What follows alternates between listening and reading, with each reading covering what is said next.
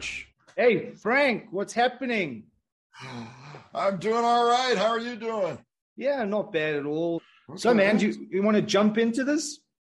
Sure. Yeah, I'll just follow your lead. I'm all set up here. I think my microphone's good. I'm Yeah.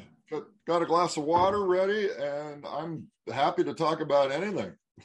Yeah, so I was thinking, like just for our first kind of inaugural discussion, maybe we should start off by exploring the state of the human animal. And I Mhm. think specifically in the West, right, in the Western modern consumeristic world, what do you feel is the state of the human animal right now? Yeah. I'd be happy to start with that. Yeah, let's Uh, start. So what do you think? I mean, what's your first kind of thoughts on that?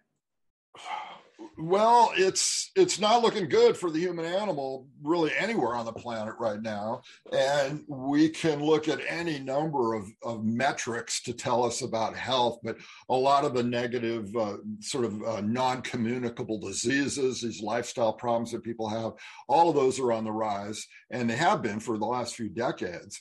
But the one that seems most ominous is the rise in mental illness that seems to afflict so many people around the world. And I've heard estimates saying that like 1 billion people on the planet are suffering from some sort of anxiety, depression, neurological problems, and it's a genuine epidemic. So yeah, things are looking tough for the human animal. And the only real exceptions right now are people who are affluent enough to kind of insulate themselves from reality. And that is okay for them, but it creates this social injustice and this radical inequality that makes everything worse. Yeah. So yeah, we're in a tough spot. So yeah, I was just thinking when you were saying that, right? Like I think even for people that are affluent, I would be very surprised if they weren't suffering as well, at Yes. least in the mental illness kind of space, right? I'm reminded, of this quote by Krishnamurti where he said, "It's no measure of health to be well adjusted to a profoundly sick society." And I think Yes. that's something that is not being discussed because if we just take the mental illness side of things, because that's the one part that I've also noticed as well, as I'm talking to people, like I'm in Thailand right now, I'm at my second home, it's at a retreat. I get to interact with a lot of people from varied backgrounds. And when you sit and you talk to them, many of them are actually doing okay, financially, Mhm. middle upper class and above, but they're not happy. Right. And so it's fascinating to me because they have all the material wealth, right? They have all the stuff that we've been promised by consumerism, that if you have all these toys, you're going to be satisfied, you're going to be happy. But it seems that is not the case, right? Mhm. If anything, it seems to make things even worse. So how much of this kind of like push towards, because we're always talking about technology, right? And we're also saying, oh, technology is going to solve all the problems. But from what I can see, technology has pretty much caused most of the issues. Right. That goes back to you may know a historian named Lewis Mumford, and he wrote back, I believe, in the early to mid 20th century. And his rap on technology was that it will typically solve one problem and then create other problems. So we keep relying on technology to solve problems, and it keeps creating more and more and more. And now we're just drowning in this complexity that we just simply can't understand and deal with. So it's I think, yeah, because I think the reason too, right? It's not that technology is the problem, because obviously technology in of itself is not the issue. It's how it's utilized. It's how it's applied, right? I mean, right. technology can be very good. Look at us right now. We're sitting here. We're having this conversation. I'm in Thailand. You're in the States. You're in Seattle, right? I mean, Mm-hmm. we're on two opposite sides of the world, and we can do this. It's beautiful. It's amazing that we can do that. I think the problem always is that it's about profit and it's about greed. And so most of the things that are created, even to solve a problem, is to make money, right? Is to make that profit. it's not this kind of altruistic reason for doing it. Like, I don't really care about the fact if it's going to make money. All I care about is that it should help people and improve people's lives. It never seems to be that, right? It's always to make profit. And even those companies that, put on their different products that they are supporting, whatever ventures that may be, the only reason they're doing that is because they realize that by doing so, there is a far more likelihood of people purchasing their product, because people are, well, they're not everybody, but there's enough people who are awake, consumers who are awake, who are starting to realize and see the writing on the wall, so to speak, that, as we've been saying, right, things are not as good as we've been told they are. And, if you go back in your life, I don't know, go back 20 years, 30 years, 40 years, we were supposed to be like the Jetsons by now, right? Flying around in Right. space, like flying cars and all this kinds of stuff. And, you'd have your food would come out of a simulator out off the wall and all these things. And there'd be like no more disease and, no more unhappiness, and everybody's jolly, and it hasn't materialized. Yeah. And I think what you're referring to here is a kind of story, what I call a plastic narrative. And we're surrounded by plastic now in so many material forms, but some of our stories are plastic as well. And these plastic narratives are cooked up by marketing departments to sell us a particular lifestyle so that we in turn will buy their products. And we take our lifestyle guidance from these plastic narratives instead of from, say, tribal elders or from our own experience. And so a lot of us, I think, end up living lives that are kind of inauthentic. And that's probably at the root of a lot of our suffering now.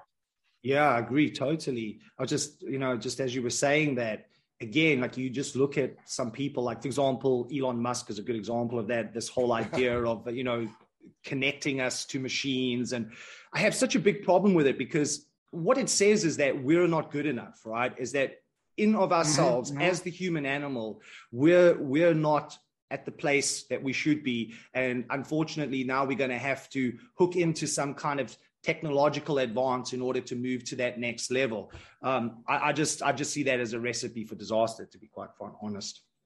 Right. And the flip side of that is that when you really look at the human animal, we are these magnificent, unbelievably sophisticated creatures. I mean, our sensitivity, our ability to know the natural world and to adapt to it is just unbelievable. And just for example, your hand that holds the cell phone, the hand is a million times more exciting and interesting and sophisticated than the phone. And so I think we're really distracted from our own innate powers and our own innate value as animals.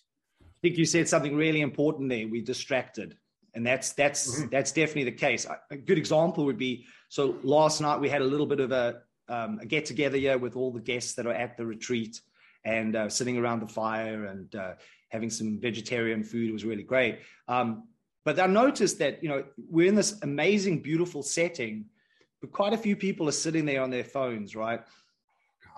Yeah, I kind of even challenged them on it. I was like, why are you guys on your phones? I mean, look at where you are. Why do you need to be on your phone? What is surrounding you right now, what you can see, the phone could never match.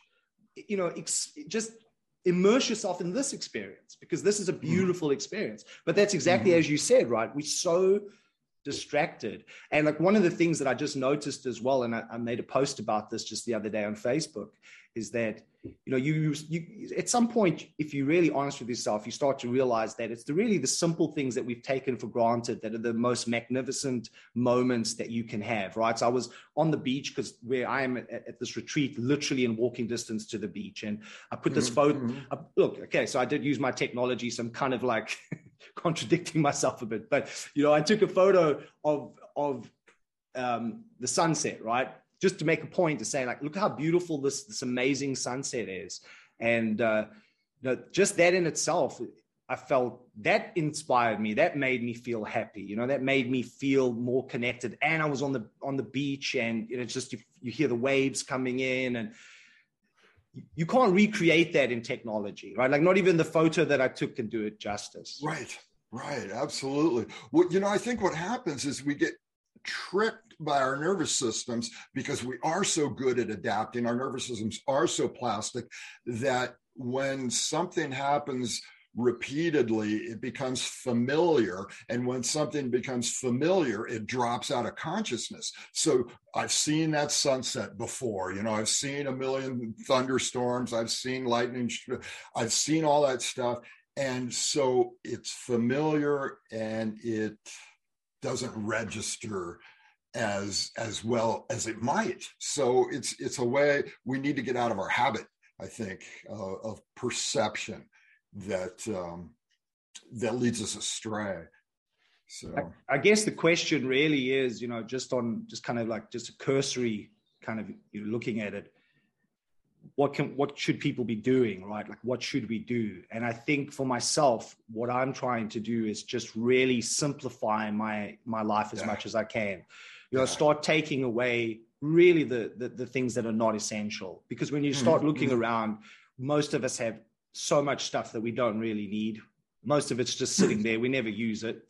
And just coming back to that natural experience, man, there's something I talked to you about before was, when I was on the Isle of Man during the whole COVID thing, some of the best experiences I had there was just, putting the phone aside, just leaving it, and going nowhere near it and just going off for walks into the woodlands and, over the hills and just, around the cliff tops. And that was just amazing. And that was really a profound experience, not only just, connecting to nature, but just for myself mentally. And I think that's the thing that the fundamental problem is that almost all of the things that I see that are coming out to help people basically do better in the world that we're in now are methods that are just perpetuating the very same problem. Right. I mean, so if you even just look at psychology right now, I mean, every second week, there's a new therapy. There's a new psychological approach to this problem. I mean, at what point are we going to get to where it's just getting ridiculous, right? It's just the DSM, the manual that all the psychologists use to diagnose what kind of mental illness is just getting thicker and thicker and thicker and thicker. I mean, and if we think back to hunter-gatherers, as far as we can see, and this is the research that's come out from very well-known anthropologists, is that there didn't seem to be that much mental illness. Right. Yeah, I think that's pretty well established. And just my time with the Bushmen and talking to my safari guides and that sort of thing, that those communities, the people were quite healthy until the change. And so I think it's our natural state is to be mentally healthy. And the modern world is a deviation from that.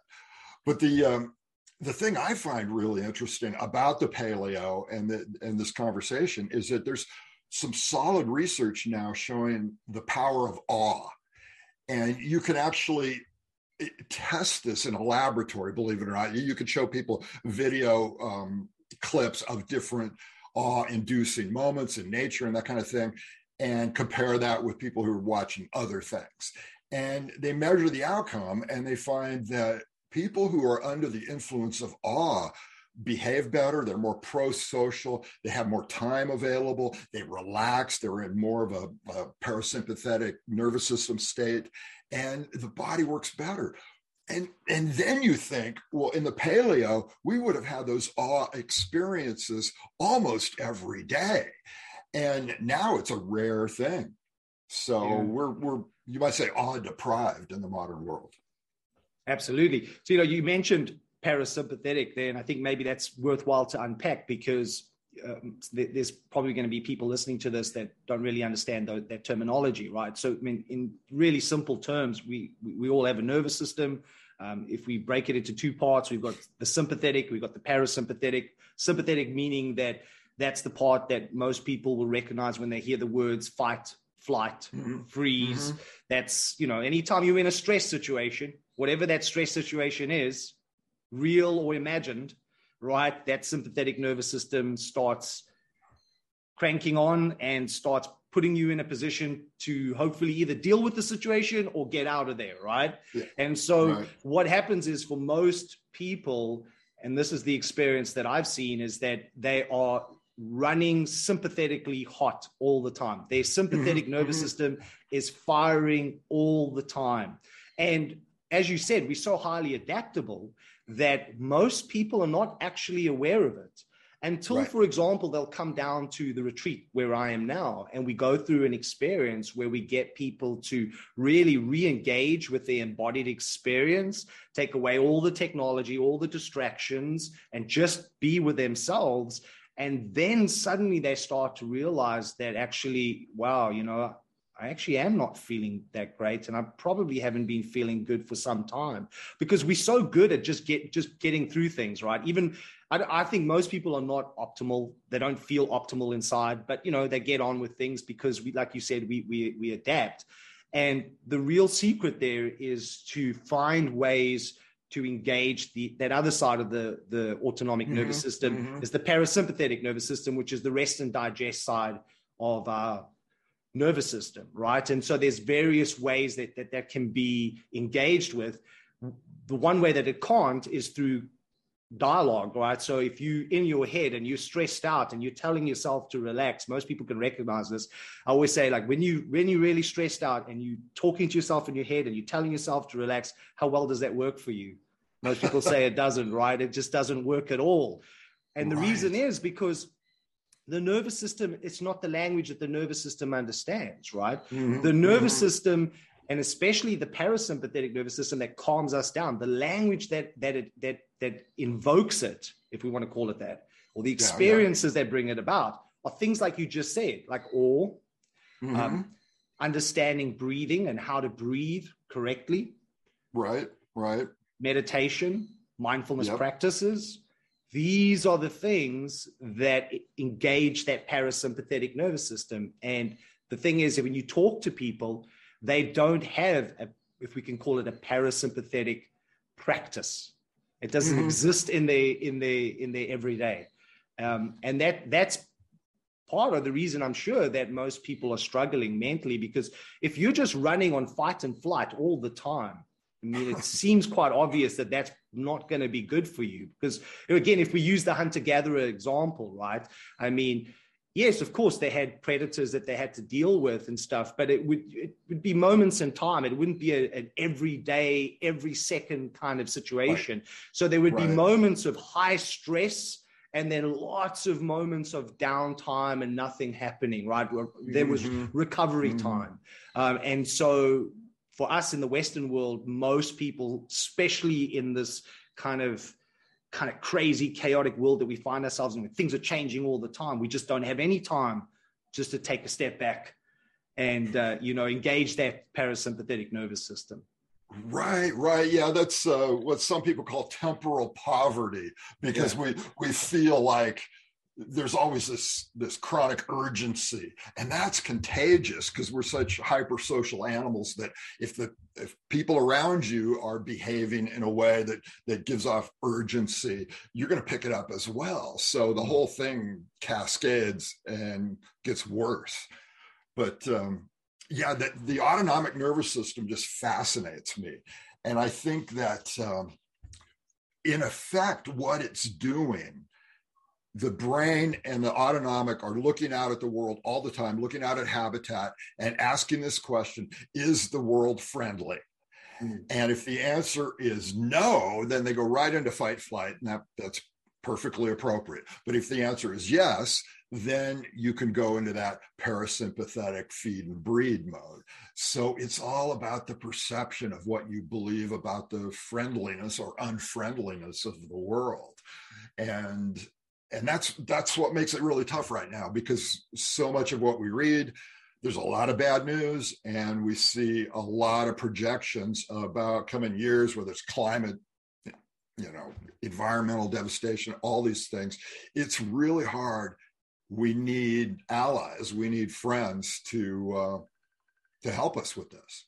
Yeah, no, exactly. Hold on. I don't know why that's supposed to be off. Somebody called me. I'll just edit that. Yeah. So why is this? What's happening here? Let me quit this. Okay.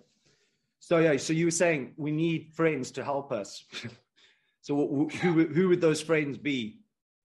Right. Well, allies of any kind, really, but people especially who take the time to converse with us. That's another missing ingredient in all of this, because people are in such a hurry now that our conversations are increasingly scripted and hurried. We don't take the time to, we exchange messages, but we don't really have conversation in a lot of settings. And that's a big deficiency for people. I think there's a craving that the human animal has for contact and communicate, really authentic communication. Everybody wants to feel felt. Everybody wants to feel seen and to feel heard. And that's kind of going away in a lot of settings, even in settings where you would expect to find it. Places like education or in modern medicine, where you hardly ever have a conversation. It's mostly just information going back and forth. So we have a lot of work to do there. I think that's really interesting, the idea of the conversation. You're absolutely right. I mean, as I'm talking to people, and I can feel that they just haven't had this kind of genuine, deep conversations, because everything's through, like we keep saying, right? Everything's through technology, and everything's about speed. And it's always about just getting things done as quickly as you possibly can. And then when they come to something like where I am now at this retreat, and they get that opportunity just to slow down, then suddenly, over a few days, people start kind of opening up and start talking more. And the interesting thing is that last night we were sitting around the fire pit, which is kind of, when we first built the fire pit at the retreat, right? Everybody was saying, why are you going to build a fire pit? It's Thailand. It's so freaking hot, right? It's not like you need a fire. I said, no, I think it's a really good idea, because, if you look at our history as the human animal, for so much of our time, just think of hunter-gatherers again, right? Because that's how we spent most of our time on this planet. The modern version of us is just a moment in time. The hunter-gatherer is our extended long body time, right? That's where we spend all our time. We would have sat every night, once we figured out how fire worked, around a fire, and talking. And that would be the place where we would communicate and connect and dance and play music and all those things, and build a community. That's where you build your community, right? Right. And you create story and narrative, and that creates culture, and that becomes your roadmap for how to understand the world and how to proceed. And this is another thing that I've noticed about the modern world, is that we don't have a unifying narrative anymore, because some people advocate that we go into that Star Trek future you talked about, or other people say, no, we have to go back to the paleo, but that just doesn't seem possible. And then all these interpretations just coming at us all the time. We don't have one single unifying story. And that we feel that as stress, because we're used to having some guidance from story. And we need to get to that. I suppose for everybody, what they need to kind of do is do a check-in, right? See where they're at, what's going on, what are the things that they're actually struggling with, and then start thinking about how they can change that. It's literally, I mean, what we do need is we need to create a new culture where we see the human animal for what it is, this beautiful, intelligent experience that we're having, and become self-reliant is probably the best way to describe it, right? Become self-reliant in of ourselves without the need for anything else external, right? And then if we've got the external stuff, technology, whatever that is, that's great. We can use it when we need to. But I think we have to just remind ourselves all the time that we are enough. This is enough, right? And I think that's the thing that I feel is missing, right? Is that, again, like I use that example of Elon Musk and a few others, like kind of that push towards wanting to like connect us to some kind of machine and all this kinds of stuff. It keeps saying we're not enough. And I'm saying, yes, we are actually enough. And the reason we feel that we're not enough is because we're being distracted and we've been sold a narrative and a promise. If you gain these consumeristic goods, you get all this materialistic wealth, then you would have made it and you're going to feel great. That's not the case, and it doesn't work that way, because some of the happiest people on the planet are the people that have none of that stuff, right? Think about your time with the Bushmen, right? Right. How happy were they? Well, they were on the edge because I could sense that there was a base level of happiness, but their encounter with the white culture was tearing their culture apart. And so they were suffering in that sense, but that's understandable. You know? Yeah. But I suppose if we place them before that, though, right? I mean, they were really happy. I think so. They probably would have that memory of what it used to be like, right? Even if I've heard Aboriginal elders talk about how it used to be like and what their life was like, and how they were just in communion with nature, and nature was just was a part of and an extension of what it was to be human, right? It was all connected. I mean, that's one of the things you hear all the time from people like hunter-gatherers, right? They talk about the natural world as being integral and part of who they are. It's a continuation. And I think that's also a problem that we have in the Western world, is it's us and the natural world is out there. It's completely separate as other, right. And we are not connected to it, right? And I can see how that can be the case, right? If you, for example, live in a city, you don't even get to see the stars because of the lights on all the time, right? You look up in the night sky. I mean, it's amazing, like when you come out to a place where that isn't the case, and suddenly you're confronted with this amazing vista of all the stars as far as the eye can see. People in the cities are just not going to have those experiences. I mean, it's just concrete jungle. Even their movement, like even if you think about movement patterns, right? Think about how people move in a city. Everything's in a straight line, right? Yeah. Turn left, turn right, 90 degrees everywhere. 90 degrees are everywhere. And and it's fascinating to watch when you have people that have lived so much of their time in the city, and then you bring them into the natural world and you get them to move in ways that is required, like, ducking under a branch or climbing over some rocks, and people are no confidence, like really unsteady, like they don't feel like they can actually do it because it's been stripped away from them. That kind of the intelligence of the body no longer exists for them because they're only moving in straight lines, 90 degrees, and then sitting for most of the day. Right. Yeah, we need to be more three-dimensional in nature, for sure. And I keep going back to agriculture because I think, this was the breaking of the world when people first started plowing and working the land. Nobody ever used to work the land before that. It was all the natural habitat provided, and people trusted natural habitat to provide, and we were part of that. And then all of a sudden we started working the land, and the land habitat kind of became other. And that held sway for quite a while. And then we did industrial agriculture, and that was like a complete break, because now if you live in a city, you have no idea where your food comes from. It just comes from the store.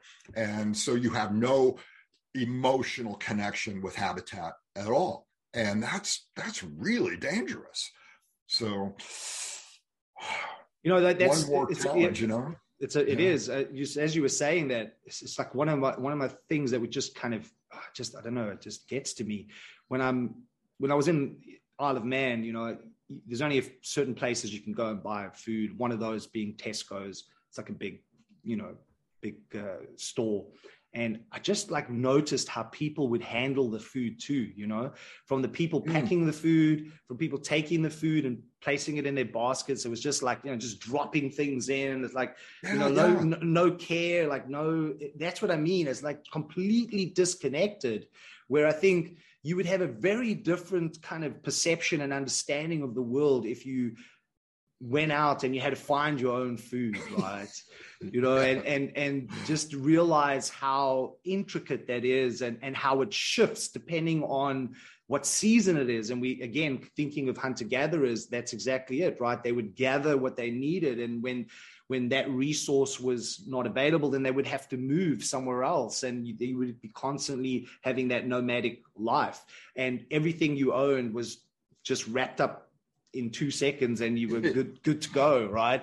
And that I think there's something beautiful about that. Now, of course, like you mentioned earlier, that it's going to be very difficult for us to go back. We can't all now go back and become hunter-gatherers. I mean, not where the world is right now. I don't think it's really feasible for most of us. But I think we can learn about how hunter-gatherers saw the world, how they achieved what they achieved, and find ways to reintegrate that back into our lives. I think that's possible.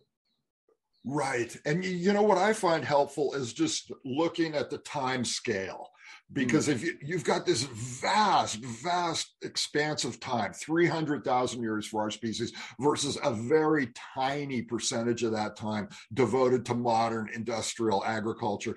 And so we look at our ancestry as being historically normal. That was the norm for us. Now we live in this abnormal alien world, and there's nothing to say that this abnormal alien world is going to sustain itself.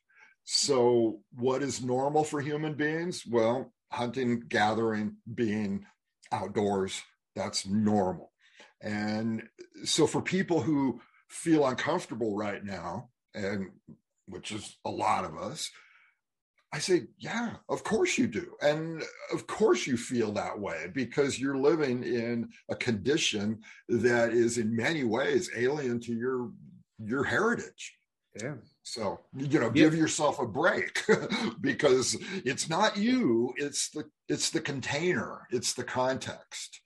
Yeah, that's beautiful, because obviously there's no scientific evidence for this, but I get the sense, at least from my experience, that these things we're talking about, once you reawaken them, are really just encoded in our DNA. And you can see people that once you give them the opportunity to have these experiences that we're talking about, being out in nature, reconnecting to the natural world, taking away all the unnecessary things, simplifying themselves, right? Taking them through a meditation practice, so where they learn how to just be with the uncomfortable feelings that arise and so forth, right? Everybody leaves that experience feeling profoundly changed.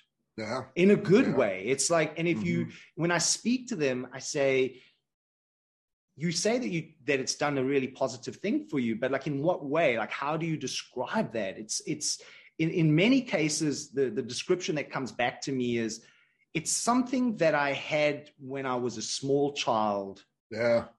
And then it disappeared. I felt like I had gone back to a time when I had none of these worries, when you're probably like up till around about 6 years old, right? And yeah. So it's kind of like a remembrance, because like, even for myself, I mean, I remember being 6 years old, somewhere around there, and having the awe experiences that you're talking about. I remember that. And what it made me feel like. It's powerful, right? And so I guess what I'm trying to do, and I know you're trying to do this through your work, is how do we get these people back to that? And I think part of the thing is, people just need to start to realize that what we're talking about is a reality, and it is happening. And the more you stay within the modern world, I think the more problems you're going to encounter, and you're going to have to find opportunities to step out of that for your own good, for your own health. Right. And everybody's looking for a recipe or a formula, and I don't think it exists. No. But you mentioned the word opportunity. We have to be opportunists, because everybody's life is different. You have to go out and find that time where you can take your shoes off and get your feet on the ground and live in the natural world, at least a little bit. It's hard. But the other word you use is memory, and that's I think, pivotal, because you can look at the whole modern condition now as sort of a form of amnesia. We've forgotten our primal powers, we've forgotten our sensitivity, and the whole thing now is not so much about health and fitness, it's about remembering who we really are and remembering our continuity with habitat and our continuity with other people. And if we can do that, we're going to be good. Yeah, it is about remembering, right? And going to the latest state-of-the-art gym in a shopping mall is not what we're talking about, right? That's not what it is. And it's I don't know, like it's the same thing. It's like, and I'm sure you agree with this, it shouldn't be about exercise anyway. Like I hate the idea of exercise. It should be just about movement. It's about moving. It's about fully expressing yourself. That's what I love about martial arts, and we both do martial arts too, right? And I love jiu-jitsu for that, is that you can just fully express your body in a way and move your body in ways that even surprise yourself, right? And it's not an exercise thing. Sure, you're getting fit and you're getting in shape as you do it, but that's not the primary focus. I mean, I can't think of anything worse than going into one of those strip malls and standing on a treadmill and running for 20 minutes. Yeah, it's such a distraction, and it kind of papers over what we really need to be doing. I think there's a lot of good health and fitness professionals out there, a lot of good trainers, and we just need to get back to fundamentals, and that means getting rid of the machines. I don't think the machines really serve much of a purpose at all, unless you live in a really extreme environment where you can't possibly go outside. But all you really need is gravity and some movement, maybe some other people to work with their bodies, maybe a medicine ball. And beyond that, you can do a lot with that, as far as, stimulating your memory for what your body used to be capable of. Sure. And even if you are in a city environment, I mean, in most cases, most cities have green spaces. Mm-hmm. So even if it's going down to those green spaces and making that a kind of a regular kind of ritual, I think that's also very, very important, because again, research has shown, as an example, that in impoverished neighborhoods, if you create a green space, they've mapped, that mental health starts improving, and crime actually drops. Right. So again, it's like, you think about it, is that it's almost like cities to me almost feel like a prison, like we've imprisoned ourselves. We all in our little cells. Those little cells in those tall buildings. And, there are people around us, but we don't know them and we don't really connect with them. And then you come back home and you're back in your little box. I mean, if we just look at the animal kingdom, right? Look at any wild animal that's been put into a zoo where it's kind of caged and it doesn't have space. In a very short period of time, it goes insane, right? There's a detrimental aspect to being in that kind of environment. But we live in that environment, and then we're also animals, and then why do we think that that's not going to be the same for us? No, this is the sort of veterinary model where people have looked at the brains, the nervous systems of wild non-human animals and compared that to their captive counterparts. The ones in captivity tend to have smaller brains than the wild animals, and we could assume the same kind of effects for us as well. So it's you got to get out. I mean, I don't know if you saw that as well as just horrendous, right? Look what's happening in China, where they've locked down all the cities, right? All those people are stuck in those high-rise buildings, and they're not allowed to go anywhere. And there's this kind of dystopian kind of image of people screaming and wailing, like just across the whole city, because it's not normal to just like put us in these concrete boxes and just lock us in. And Yeah, it's. I think for sure that we're going to have to find ways, each of us independently, on how to just kind of step out of the matrix, so to speak. Right? I mean, I realize, like what I always say to my boys is that because it's kind of just because we've watched the Matrix movies and joke. So look, we live in the matrix. We need to understand that that's the case, but we don't need to be owned by it. Mm-hmm, mm-hmm.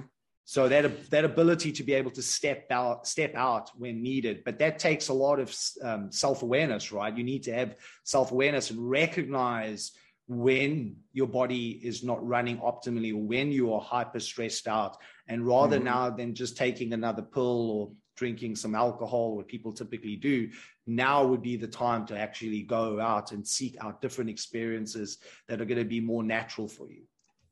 Right. I think it's also a question of what you identify with. Identity is crucial in all this, because maybe you live in a city, but you can still identify with the natural world. That is you.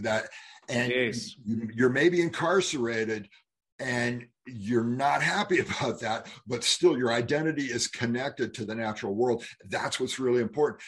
I think where people go wrong is they start to identify with their state of captivity and all the tools and technologies and buildings and everything else. If you identify with your computer or your car or your phone or whatever, then I think you're really on the wrong track. So that's a fundamental question. So what do you identify with? And I think we can work with that. Yeah, absolutely. Yeah. So I think we're coming to the end of this one. I mean, get any kind of parting thoughts, and we'll put it out, and hopefully we'll get some fantastic feedback, and people might want to hear something to next time around, like what we could focus on. But any thoughts on your final? Right. Well, I think our theme of memory, amnesia, that's a great theme. We can do more with that. This theme of trusting the body and its innate powers and celebrating that. The body is not fragile. The body is incredibly robust and it's incredibly sophisticated. And maybe we can celebrate that. And it's under pressure right now in a lot of different ways, but we as human animals, we're good at adaptation. We're fundamentally resilient. And we will find a way to get through this, but we have to honor our heritage to do that. Yeah, and my advice would be to people listening to this is that either they come to you or they come to me down at this retreat in Thailand, because there is an opportunity to experience what we're talking about. Mm-hmm, mm-hmm. I think there would be like a really important thing to do. Like make that investment, so that you can have that experience. And like one of the things that I try to do as best as I possibly can is that obviously I recognize that once people leave the retreat, they're going into the concrete jungle, right? They're going back to where they came from.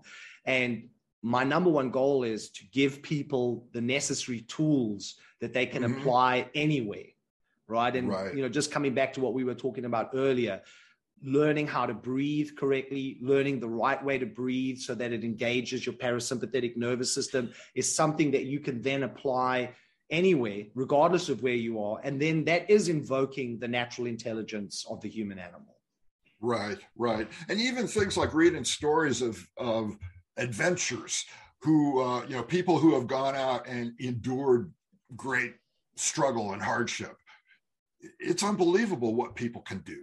Yeah. And that alone, those stories, the knowledge of people who persevere and who are resilient, that can help a lot too. So there's plenty we can do.